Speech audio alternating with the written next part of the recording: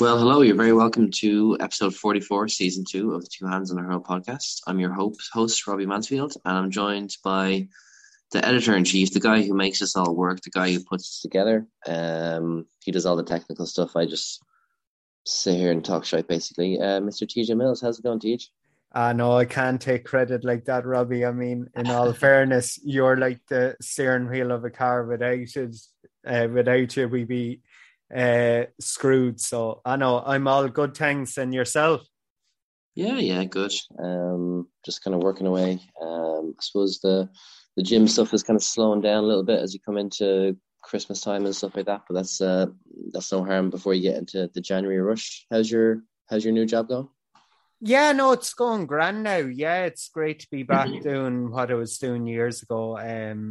So yeah, it's really good now. So hopefully I get back into it. There were great hopes when I was studying before the main recession, and then the bottom came out of the market. So hopefully I might be able to get back into it long term again. So yeah, all good so far. Thanks, Robbie. Happy days. Cool. So we're going to go straight to the GA action. So I don't know about you, but I always find the club games quite fascinating.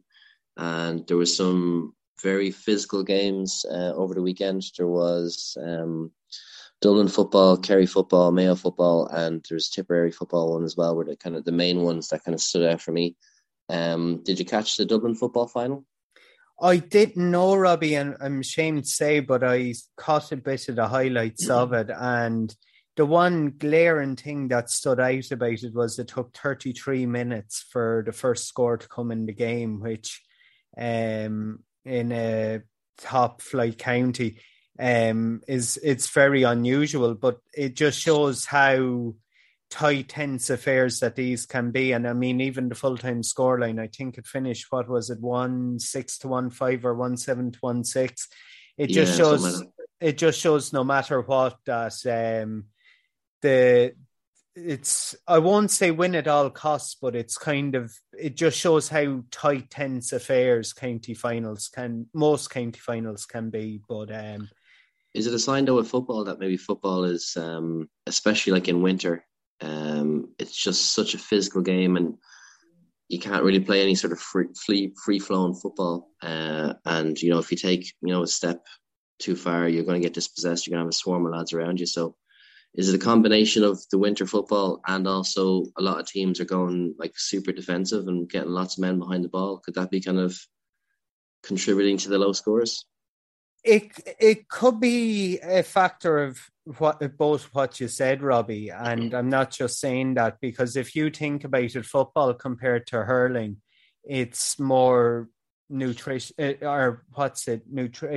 in a sense that it takes more out of you. I mean, in hurling, especially with the strength and conditioning players have now, they can hit the ball at least 80, 90, 100 meters or more at their ease. I mean, some of the scores you see at inter-county and club level now are just phenomenal. Like, I mean, inside their own half, where in football, I won't put too much similarities to rugby, but it's kind of more short game in a sense. And it's the way football's after going. I mean, you hear some of the pundits, like Pat Spillane and all of that, traditionalists on about the way the kick passing used to go on years ago in the likes of the Dublin Kerry battles and all of that, where now, as you're saying, it's gone a bit defensive and there's a lot of short passing, it's keeping possession. And it's a matter of what every team does, go out and try and prevent opposition from scoring. So the longer you keep possession going back over and back the field or back to go forward, it can take away. So yeah, that would be a factor. But then, like I was saying, the conditions as well, no matter what, even though we're after having a real dry patch at the moment, it's just the temperatures and all of that. There could be something to be said for having the games during the summer, the club games. Yeah, it was really a blessing with COVID last year. We had the club championships run off during the summer, and probably one of the most entertaining club championships we've had in a long time. But I suppose like longer term, they're not going to sacrifice the county game for the sake of the club, which is unfortunate for the club guys who don't get to play in the best weather. But I've seen Tip in Tipperary. There was a Lockmore were in the final again. They were in a hurling final last week, and they're in the football final this weekend, and they won the football and they drew in the hurling last week, and then they're back out in the hurling next week. So it's a really big achievement for them to win the football and to be in the hurling final. I know Kilmacud Crokes, they won both hurling and football in Dublin, but they're a massive club. So it's some achievement from Lockmore, no? Oh yeah, definitely. And I mean the player that got the goal, John McGrath's an outstanding hurler, a feature of the Tipperary senior team with a last minute goal. I think it was around the 63rd minute. And it kind of just shows what happened. Actually, I need to make a clarification on last week. I said the same club in Wexford won both the hurling and football. Actually, to correct myself, it was the same champions for the previous year. Sorry, so I stand corrected on that. I had a feeling I made an error, but I like to clarify that just in case anyone noticed the error I made. But yeah, no, I mean, when you have a club that's going so well like that, and you have great athletes, the likes of John McGrath and all of that, I mean, it just shows the boost it can give to a club. And I know from experience with players around Kilkenny and say other clubs and all of that, even if there are say dual players in say ladies football and camogie and all of that, once they're in one competition, they hold off the celebrations of winning one title to secure the other. And it'd be the same with Lockmore Castellini. We actually played them in a challenge with a team I was with this year, and it just shows for a small rural area, just shows the commitment and the bond they have there.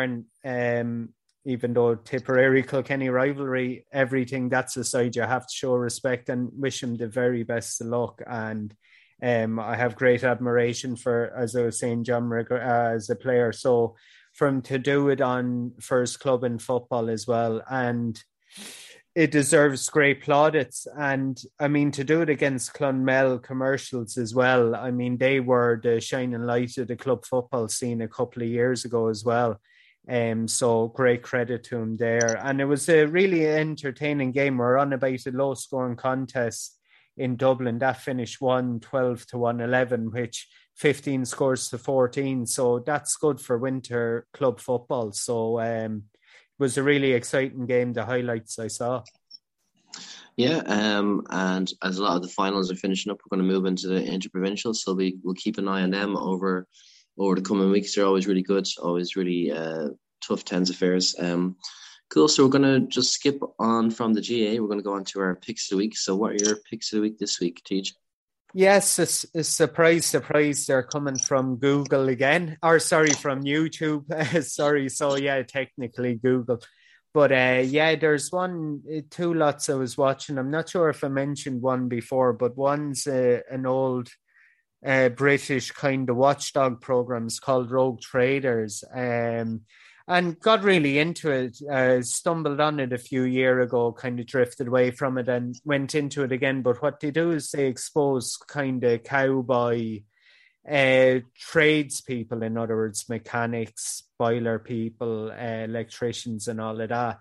And it's just the way they kind of do a sting to, in other words, catch them out. And the good thing about it, like if anyone watches Wheeler Dealers, where they show the mechanical end of buying and repairing cars or something like this goes in and shows what to watch out for, in other words, with bad tradespeople or people that wouldn't be fully qualified.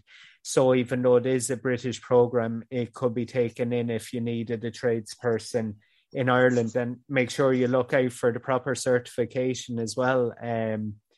But that's one I was watching on YouTube. The other one is Just Planes. It's a YouTube channel as well. It's about commercial airlines, and it's actually from the pilot's point of view as well. So it's the way that they operate the planes. Aer Lingus feature a good bit on it. And It's just if you have an interest in airplanes, that's definitely worth checking out. Only for I'm kind of technically blind in one eye at the moment. Hopefully that will be rectified. Got good news slightly with it. I had 100,000. I would have loved to become a pilot, but yeah, that's an interest that I have on YouTube as well. So Rogue Traders and Just Planes, and my usual cheesy music as well. Cheesy music shows in there. Yeah. Any particular ones this week on the cheesy front? I'm starting listening to a good bit of Christmas music, so I leave it at that. Already? It's only November, man. Yeah, no, it's never too early. Never too early. No. Yeah. We could have a cheese with Tej. It could be a regular slap. I know. I kind of want to keep a bit of the reputation I have as small as it is. So yeah, I don't. Maybe if the listeners wanted, but yeah, I think I chicken out of that one for the moment. Yeah, cool. No worries. So I'll just go through my picks there. So big one in the first lockdown was Tiger King. So there's Tiger King 2 out now, which is just basically you kind of going through the fallout of the original Tiger King. So if you're as fascinated with the original, you'll like this, and you'll enjoy the little kind of behind the scenes sort of stuff that goes on. I know. I saw that, and I never thought of it. Actually, I am the Tiger King. Don't forget You that. sure are. You are huge exotic. So and the next one is Narcos Mexico. So there's like the original Colombian Narcos. I don't know if you're familiar with that, but I actually find that the Mexican version is a much better show. And season 3 that's out now. It's on Netflix as well, so it's another good one. And then just a couple of kind of musical ones. I'm not a huge Irish music fan. In terms of, I don't listen to a lot of Irish bands. I don't really know why. I just don't. But a couple of ones I was kind of turned on to this week was David Keenan. And he actually has an hour-long kind of concert on YouTube, so that'd be worth checking out. Oh, cool. And like, not that this is any news to anyone, but this is just a particular Dermot Kennedy song. So obviously Dermot Kennedy is brilliant. But this one particular song, After Rain, is probably been my most played this week. And like on the Spotify version is brilliant, but also he does like a YouTube version as well. And I think he adds an extra verse into it or whatever, but it's brilliant. So that's After Rain from Dermot Kennedy. So check them out; they're really good. Yeah, cool. actually, one as well. Sorry, an artist. We would have mentioning a couple of months ago now as well. Stephanie Rainey is after releasing a new track as well, titled 13, and it's really, really good now. So another Irish artist from Cork, definitely worth following. And she just had a baby recently as well, so congratulations to Stephanie and her partner there. And yeah, it's definitely worth checking out her new track as well. Yeah, cool. Perfect. So what we're going to do is going to go on to the rugby. So Ireland-Argentina. Ireland had a convincing November series to beat Japan, beat New Zealand, and to beat Argentina. What did you make of the game? Argentina didn't really seem like they wanted to know for long sections of the game. So do you think it was a really good Irish win, or was Argentina not really up for it, do you think? The way they started, I won't lie to you, I was kind of worried because you're kind of saying to yourself here, they got that start in the World Cup in, when was it, 2015, was it? They got a really good start and blitzed Ireland. But the way Ireland responded after that was phenomenal, and it just shows the progress that's after being made under Andy Farrell. There would have been question marks slightly over some of the play against New Zealand. I mean, they weren't clinical at all times, but still, it was a phenomenal display, if that makes sense. So they rectified that against Argentina and put up a score like they did. What was it, 53-7? It was just brilliant, and it rounded it off. The scary thing about it is the performance that France put up against New Zealand. They ran well ahead. New Zealand came back at them, but they found second wind again. So it's going to be one phenomenal Six Nations. I mean, England defeated South Africa as well with a last-minute penalty, I think. And it's going to be some mouthwatering Six Nations. So, but going back to the Irish point of view, you have to be happy. I mean, 3 really good wins, and teams that bet Ireland in World Cups as well. The one that you'd be kind of saying to yourself, you wouldn't read that really that awful much into be yesterday's game against Argentina. Looking at the results they had, I think they're only after winning 8 internationals under their current coach. Lost 22. Now, I stand corrected on that, but I think that's the stat I saw.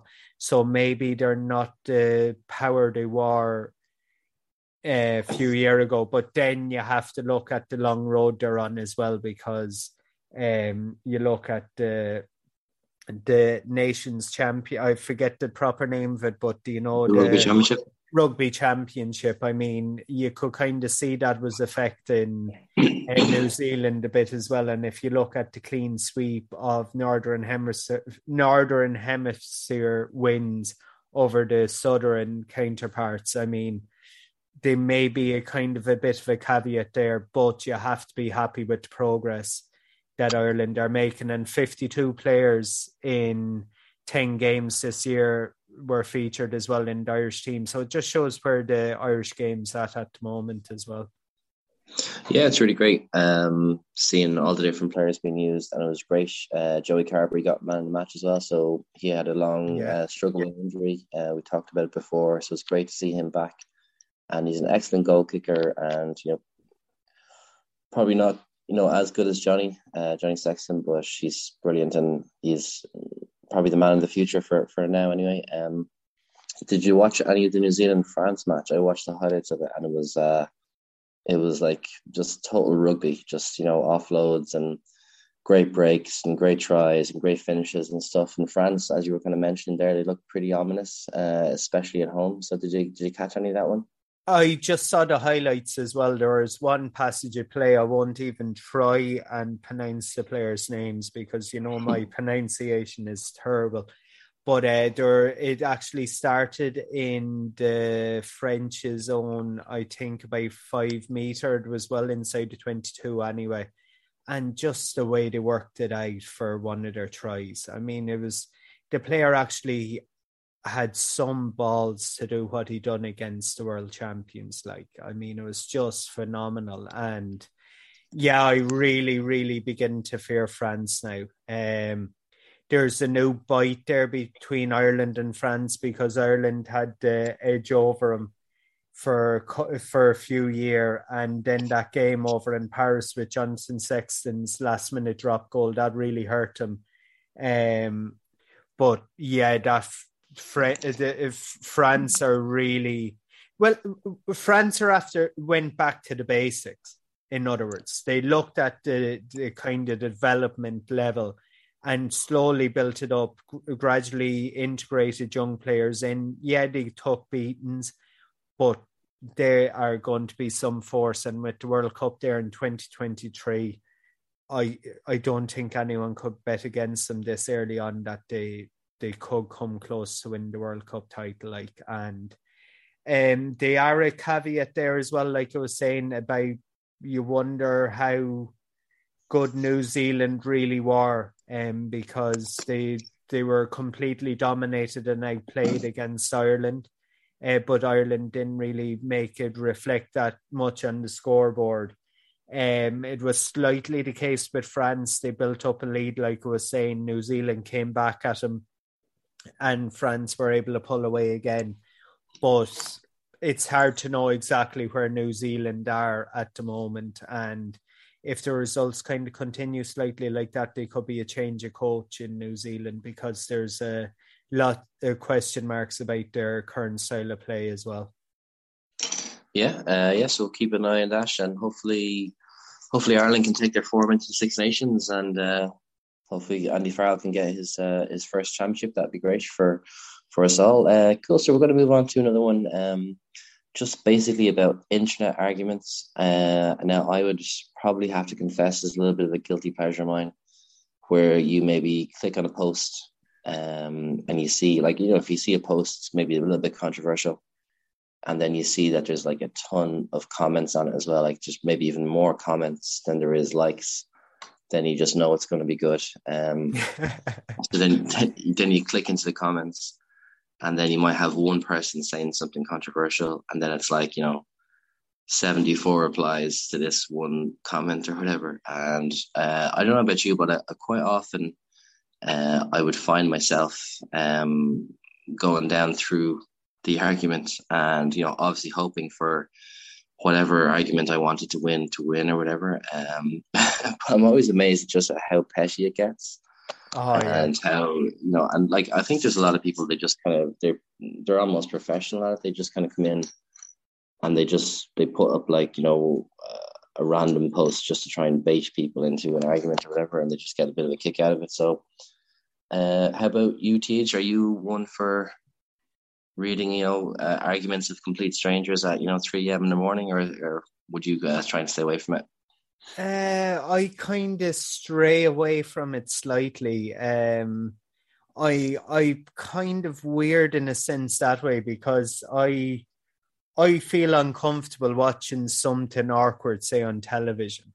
So say, and it could be just completely made up, say in a show or something like that. I kind of posted that I'd be after making that, or making a shit of myself that way, in a sense. So looking at it in real life and post, like sometimes I'd make a comment, like there were one comment I made last year, I think it was over the closing down of the club games. Supporters couldn't go. It was limited to 100 people in a 20,000 capacity stadium, and someone replied, and I eventually just had to give in, because I the way I look at it is I have my own view, and it's no point getting into a petty argument over something. So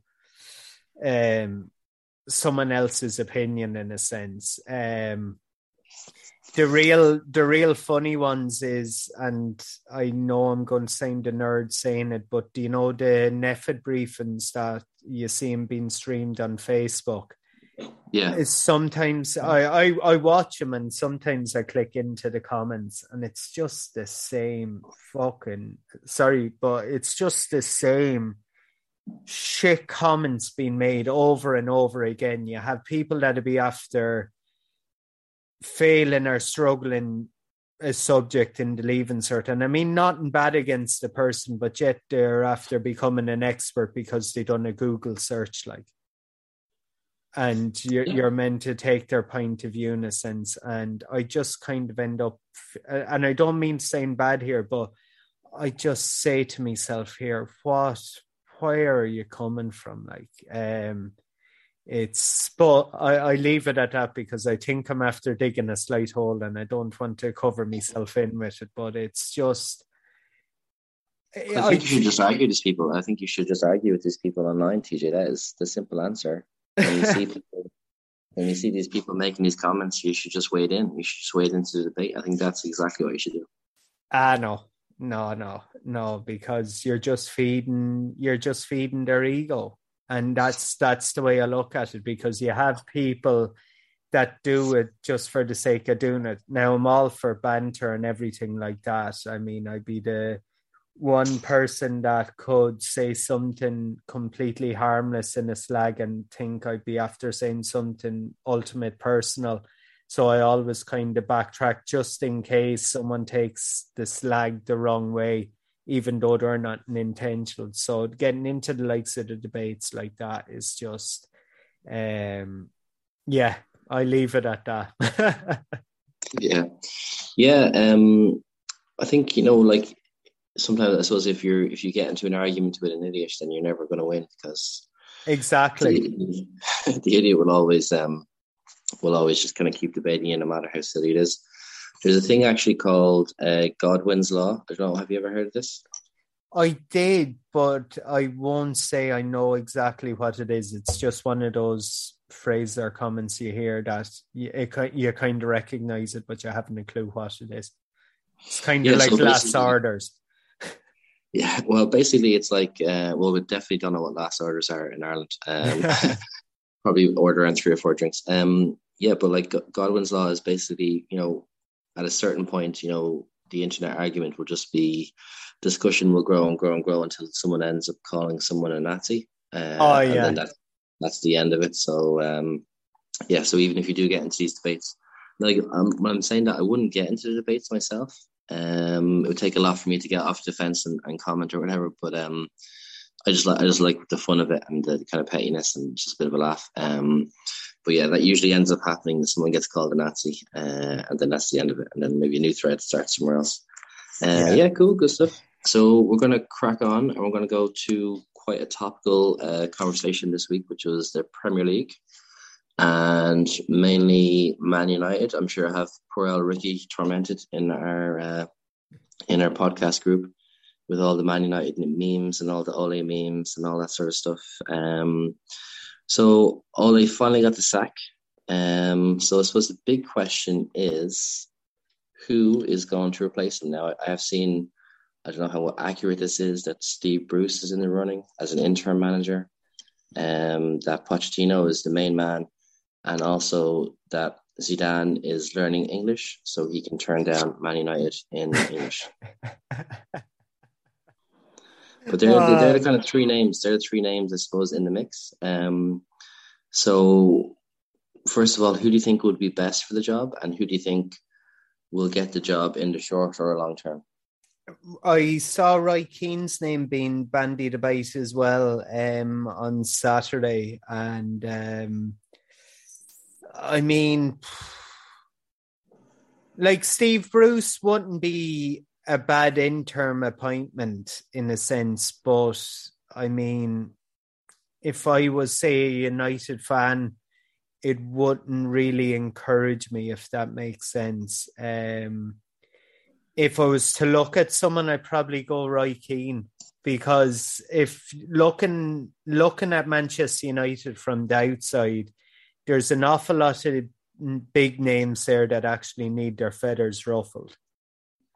And Roy Keane was the one that said the same players that pulled the rug from under Jose Mourinho will pull the rug from under Ole Gunnar Solskjaer. And I think he was exactly right with that.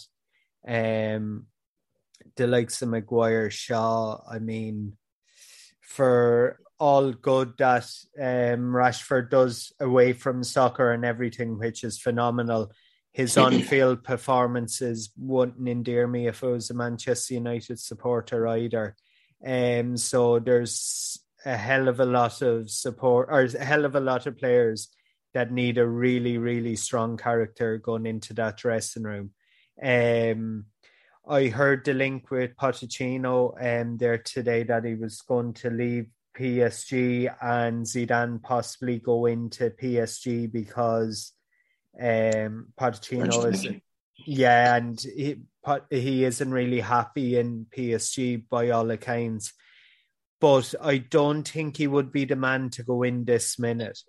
I think they would need in other words, a bulldozer going in and really shake things up, and then come in and kind of, I won't say pick up the pieces, but kind of continue on the work, the foundations that would be done now. It could be completely discrediting Pochettino there, but that would be just my opinion at the moment. And being honest, I probably wouldn't have a real great one at it.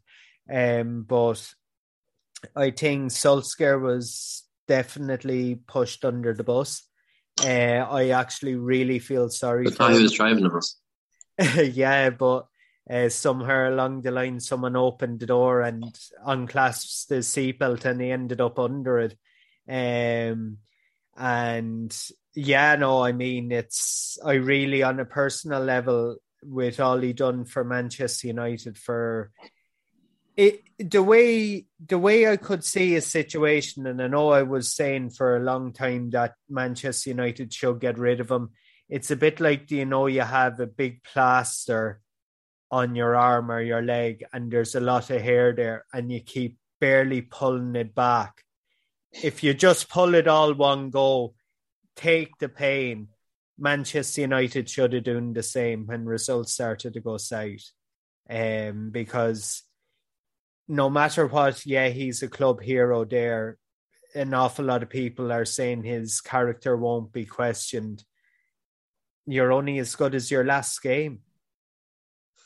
And yeah, well, I suppose like it's, he'll always be a club legend, but will he get another job in football? That will be of any note. Probably not. Like, would you, like, if you had, say, Solskjaer there and he had, say, won one or two trophies, say FA Cup or something, some cup title, and then kind of maybe got the sack. I mean, Jose Mourinho didn't really have that awful great a time there, but still he got a trophy and he was able to go into another job. Van Gaal, same kind of reputation going in. Solskjaer came out of nowhere, got, what was it, wins in his first 6 games. Ollie was at the wheel, but nothing was done after that. The funds were being made available, but yet the performances weren't matching on the field. Now, I know they did finish second last year, but there's a lot to be read into that as well. How good were Liverpool for long stages last year? I know they finished strong and it was great to get to European place, but there were some absolute shocking results along the line. But yeah, Klopp has the profile and the success behind him to create the belief again. The danger was with Solskjaer. He had a good run, but he hadn't the backing behind him. He hadn't the success in other clubs. And for like any other manager leave and say the likes of Manchester United, they would be linked with another club. Solskjaer, I can't see that happening. And yeah, that's a shame when he's only 48. Yeah, I suppose it's a tough out game for managers. You see, like Frank Lampard, he's only done 2 jobs and he's probably already on the scrap heap. But I think a lot of it is that they're probably, once they get the big job, they're looking for another big job and they don't really want to take a step down into, maybe championship or managing a kind of a relegation struggling team. But it doesn't get any easier for Man United. They're playing Chelsea next weekend, and Chelsea are looking good, top of the table. City also looking good, Liverpool looking good. So, and then West Ham, they are looking good as well, but they are maybe, I suppose, over the course of the season, you wouldn't expect them to last the pace. So, do you reckon it's this front three and will be this front three until the end of the season, Liverpool, Chelsea and City?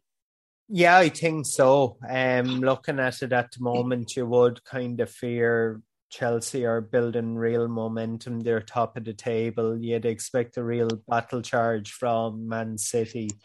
Liverpool showed they're not gone away, but I think they're short 1 or 2. I would have seen it a while ago, and I still firmly believe it. There's rumours going around that Sterling may be approached to come back because the price for him is after going down. I think it's around 40 million or something. I saw or something around that last week. So it's like for Liverpool, and I won't drag on about Liverpool, but it's the age profile of the front three for Liverpool at the moment. They need backups. That was the danger with Ronaldo going into Manchester United as well. He can do magic, and I mean, he still will do magic, but it's the work that needs to be done away from that. You need a workhorse there.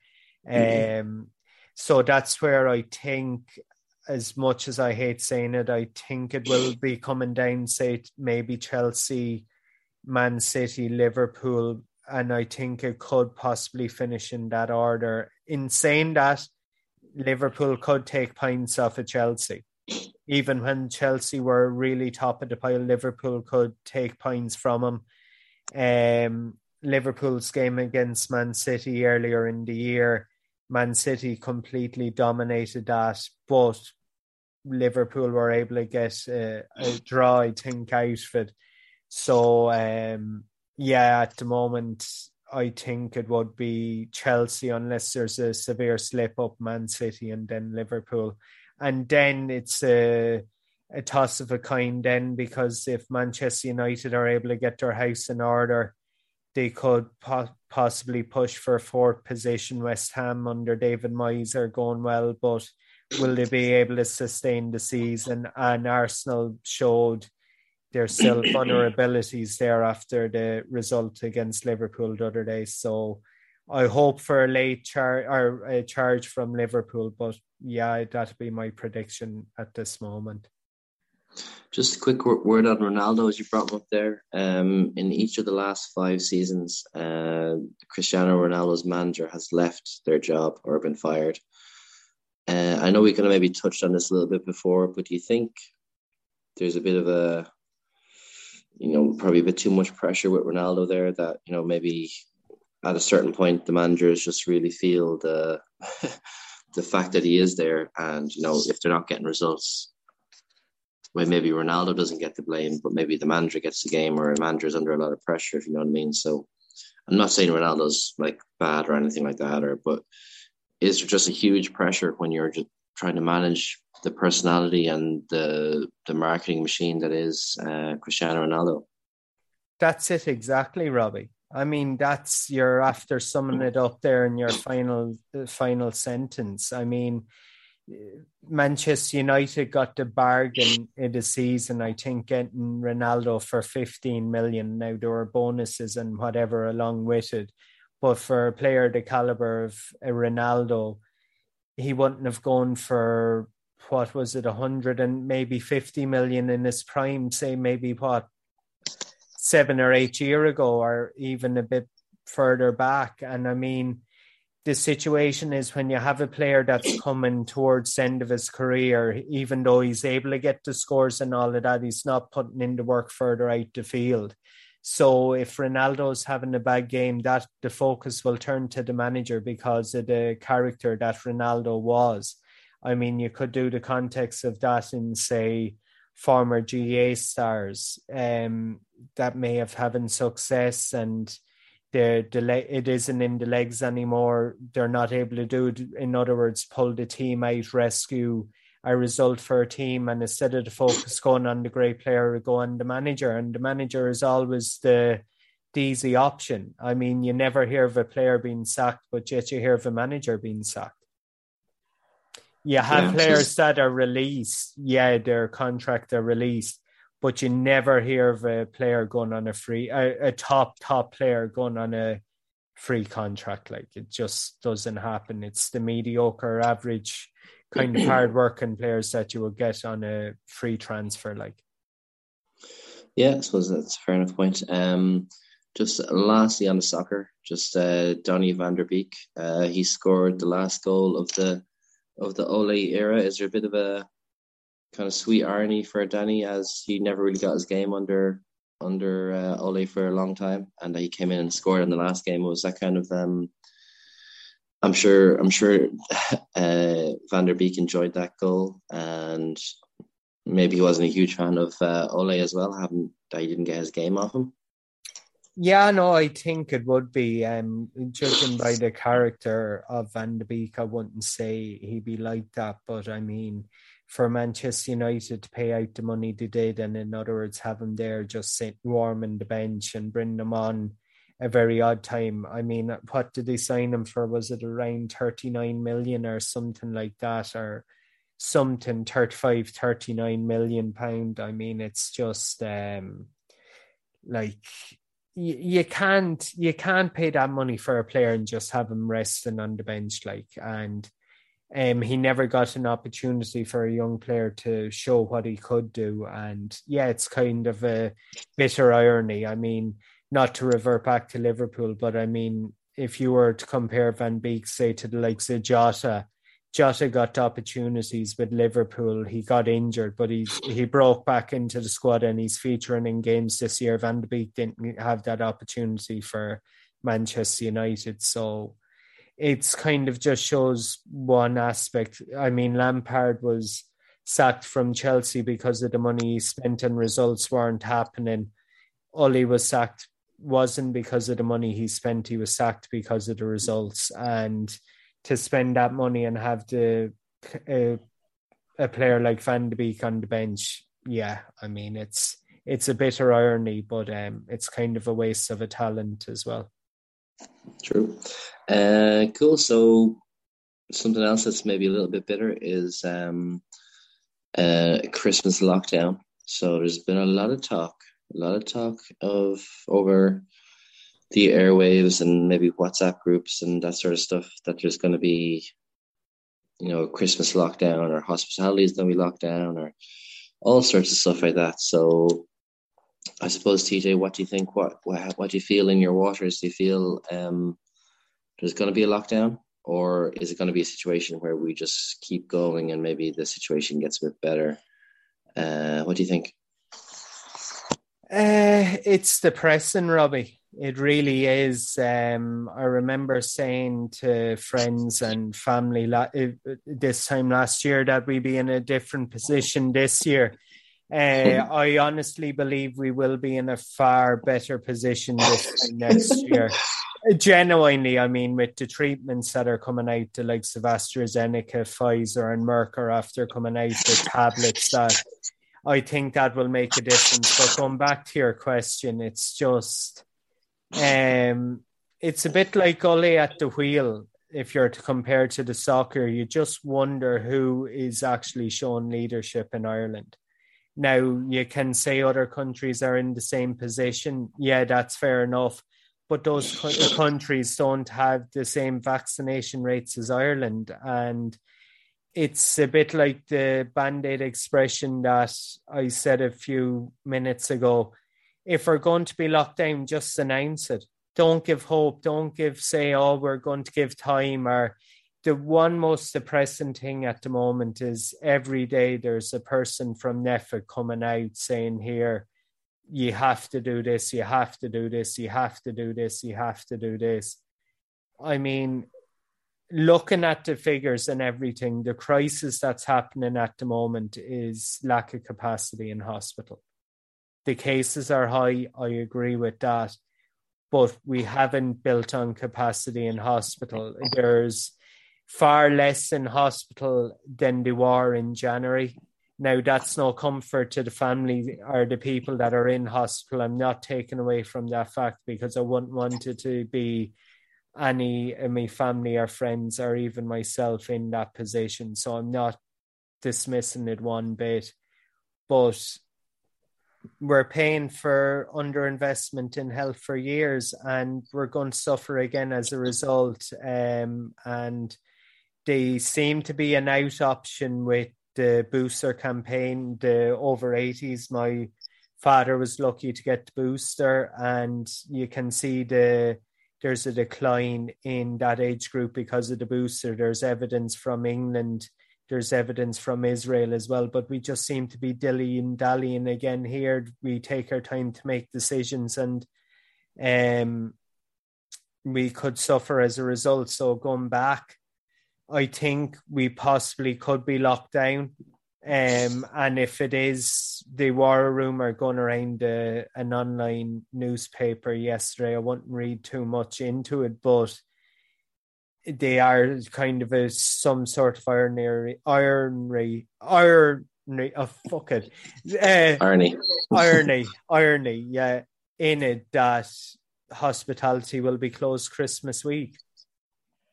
And I mean, that's cruel if it is, because you have businesses that have been closed for almost a year and a half or more, and they're going to be possibly closed again in their busiest period. And you wonder, and I would have asked the same question last year, why are we not opening up in the summer when cases are kind of steady and low, and opening up when we opened up nightclubs when cases were on the increase? So you just wonder what kind of... I have no science qualifications, but it just doesn't make any sense to me that you open up when there's a risk and you don't open up when there's a lower risk. So to face another lockdown again just bewilders me, being honest, especially when if other decisions were made, or say the likes of booster decisions were made quicker, we might be able to avoid it. But the government just seemed, even though I'm involved as supporter of one of the government parties, they just bewilder me at times. Yeah, I suppose at the end of the day, they're just going to make decisions that are like going to help their political futures because they want to get elected at the next election. So sometimes they make decisions that maybe aren't backed by science or even common sense at times, because they have certain lobby groups and certain special interests that they have to appease, or otherwise, they're not going to get voted in the next time. I suppose that's why it's very easy for them to close nightclubs early, because typically the people who are in nightclubs don't vote that much. So yeah, I can see them kind of rolling back and stuff every week, little by little, and like hopefully that has a bit of an effect, and like hopefully we don't go into a lockdown. But I suppose at the minute it's kind of a week to week situation, so I'll have to really see how it goes. But I think another January lockdown would definitely be very bad for people's mental health, to be honest with you. Cool. And maybe possibly if you're in lockdown, you might decide to take up a little bit of a hobby. So one of the kind of questions I was saying to you, TJ, for a potential topic was, are kind of hobbies dead? And is there a lot of pressure on people to always be working on maybe like a side hustle or something? Like someone can't really do something maybe for the joy of it anymore. There has to be maybe some sort of financial benefit. So for example, you could work like your 9-to-5 job, or you could work like some sort of shift job, and then whatever your passion is, you're trying to turn that into your business. So I suppose what I'm trying to maybe ask you is our hobbies a bit of a lost art form? And are people doing things because they want to make money rather than because they just enjoy and they love doing these things? So what do you think yourself? Do you have any hobbies, or are you doing a side hustle thing? I can honestly say I never done side hustle. Technically I did for a very short period, but it turned against me hobby.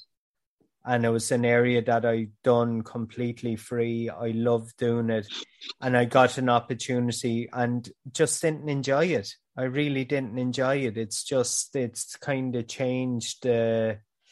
What would you say? It kind of changed the dynamic and kind of pressure on it, and the hobby became a job, and I just didn't like the job that was my hobby, if that makes sense. And I see it you look at it with, say, GA coaching at the moment, there's people making a second living out of it. And that all started with a hobby. And personally, I don't think managers or coaches should be out of pocket. Definitely not. But I don't think if players are going out voluntarily, I don't think people should be able to make a really good living out of it either. So that's where something like that could be a hobby, and it's turned into second employment. And I think it's, well, to be fair, Robbie, wages aren't, even though they are high in this country, they're not good for, towards the cost of living in a sense. And that's really evident at the moment when you look at the cost of, say, petrol or diesel. You see the increases because of inflation. And if people are able to make a second income, best of luck and fair play. Personally, I wouldn't like my hobby to become a job again. And that's I can see the high and the low points of it, and that'd be my opinion. But we are slightly becoming even though we are one of the best in the world for given to charities and all of that, there are a slight greed culture coming in as well, and I have witnessed it.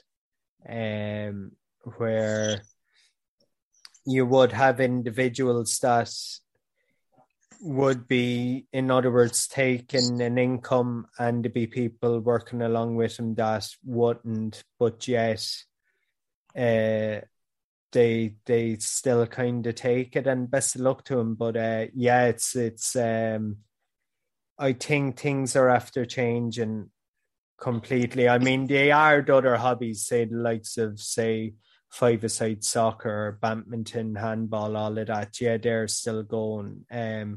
But they are other things that they are, in other words, able to exploit money out. And being honest, personally, I wouldn't be firm. Maybe I'm weird that way, but that'd be my personal opinion. Yeah, I suppose we can neither confirm or deny that people are getting paid in the GAA just for legal reasons. Oh, definitely. Oh, no. And clarification on that, definitely. But I think the dogs on the street know what's happening. Yeah, that's very true.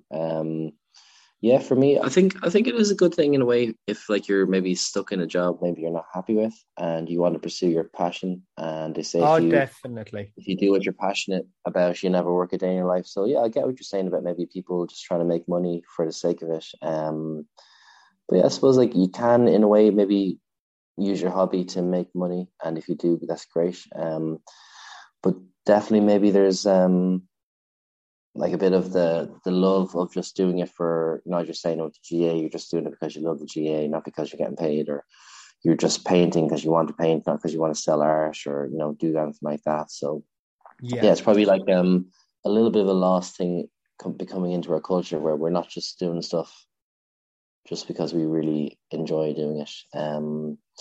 Yeah, cool. So we're going to move on to our last topic, which as always is our highball. The highball. Woo! The highball. Okay, so this one where we're going to go for kind of continuing on maybe our kind of Christmassy theme that we've had maybe last week or two, Christmas parties. And I'm sure we've all had quite cringy Christmas party moments. But is some of the fun kind of gone out of Christmas parties now, with the fact that some employers will kind of see them as an extension of work? And, you know, if you mess up, you know, get a bit drunk, get a bit rowdy at a Christmas party, you could end up getting your P45 at the end of it. So do you have any stories, or would you be quick to attend a Christmas party? I love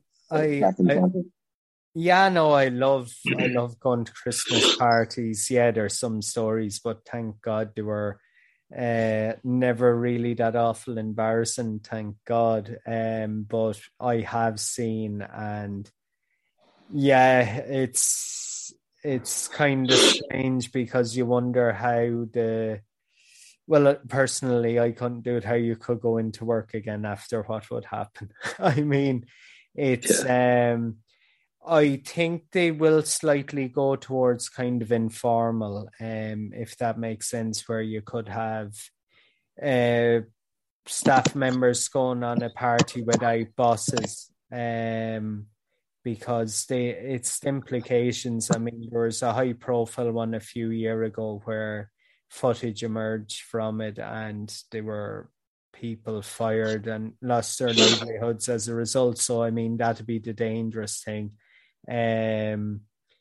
It's kind of a time that you'd have to let your hair down, but you'd have to have one eye on the ball as well. There was one specifically, I was working in an area that you had to be really professional in, and it was said to me at the interview for do you drink? Do you like going out drinking? And I said yes, socially, not that often, but socially.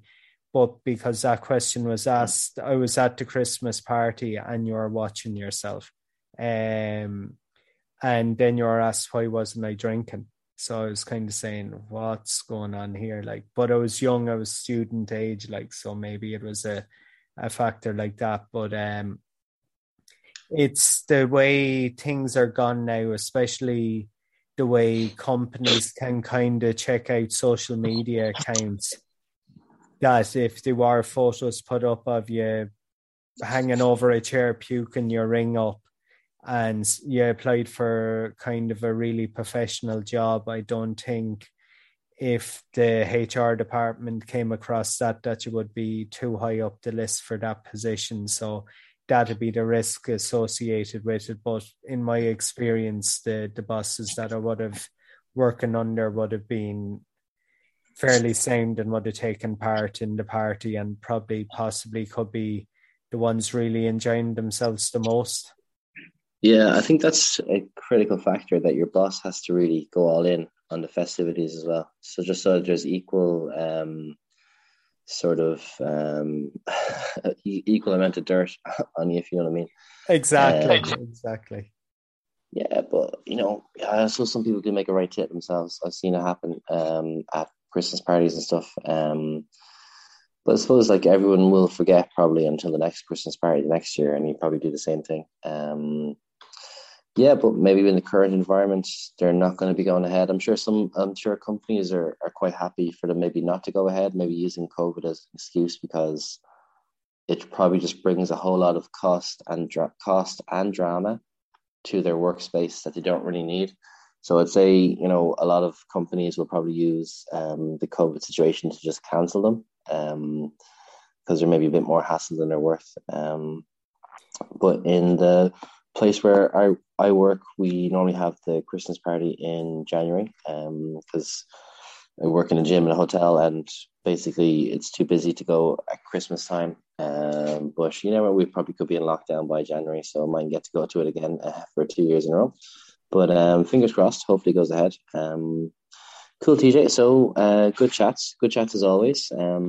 So pleasure for all you guys listening on, and hopefully if you made it this far, fair play to you. Thanks for listening. You can follow us on Instagram and Facebook, and send all messages to TJ's phone number, which is 085. So yeah, just message us on Instagram or Facebook. We always love the comments on the posts and messages. We respond to everyone. So if you have any topic ideas, just let us know. Okay, good chat to TJ. Have a good one, man. Yeah, pleasure. Thanks a million, Robbie, and thanks a million, Tall, and we chat to you all next week. Cool. Have a good one. Same to you. Good luck. Good luck. Snow is falling.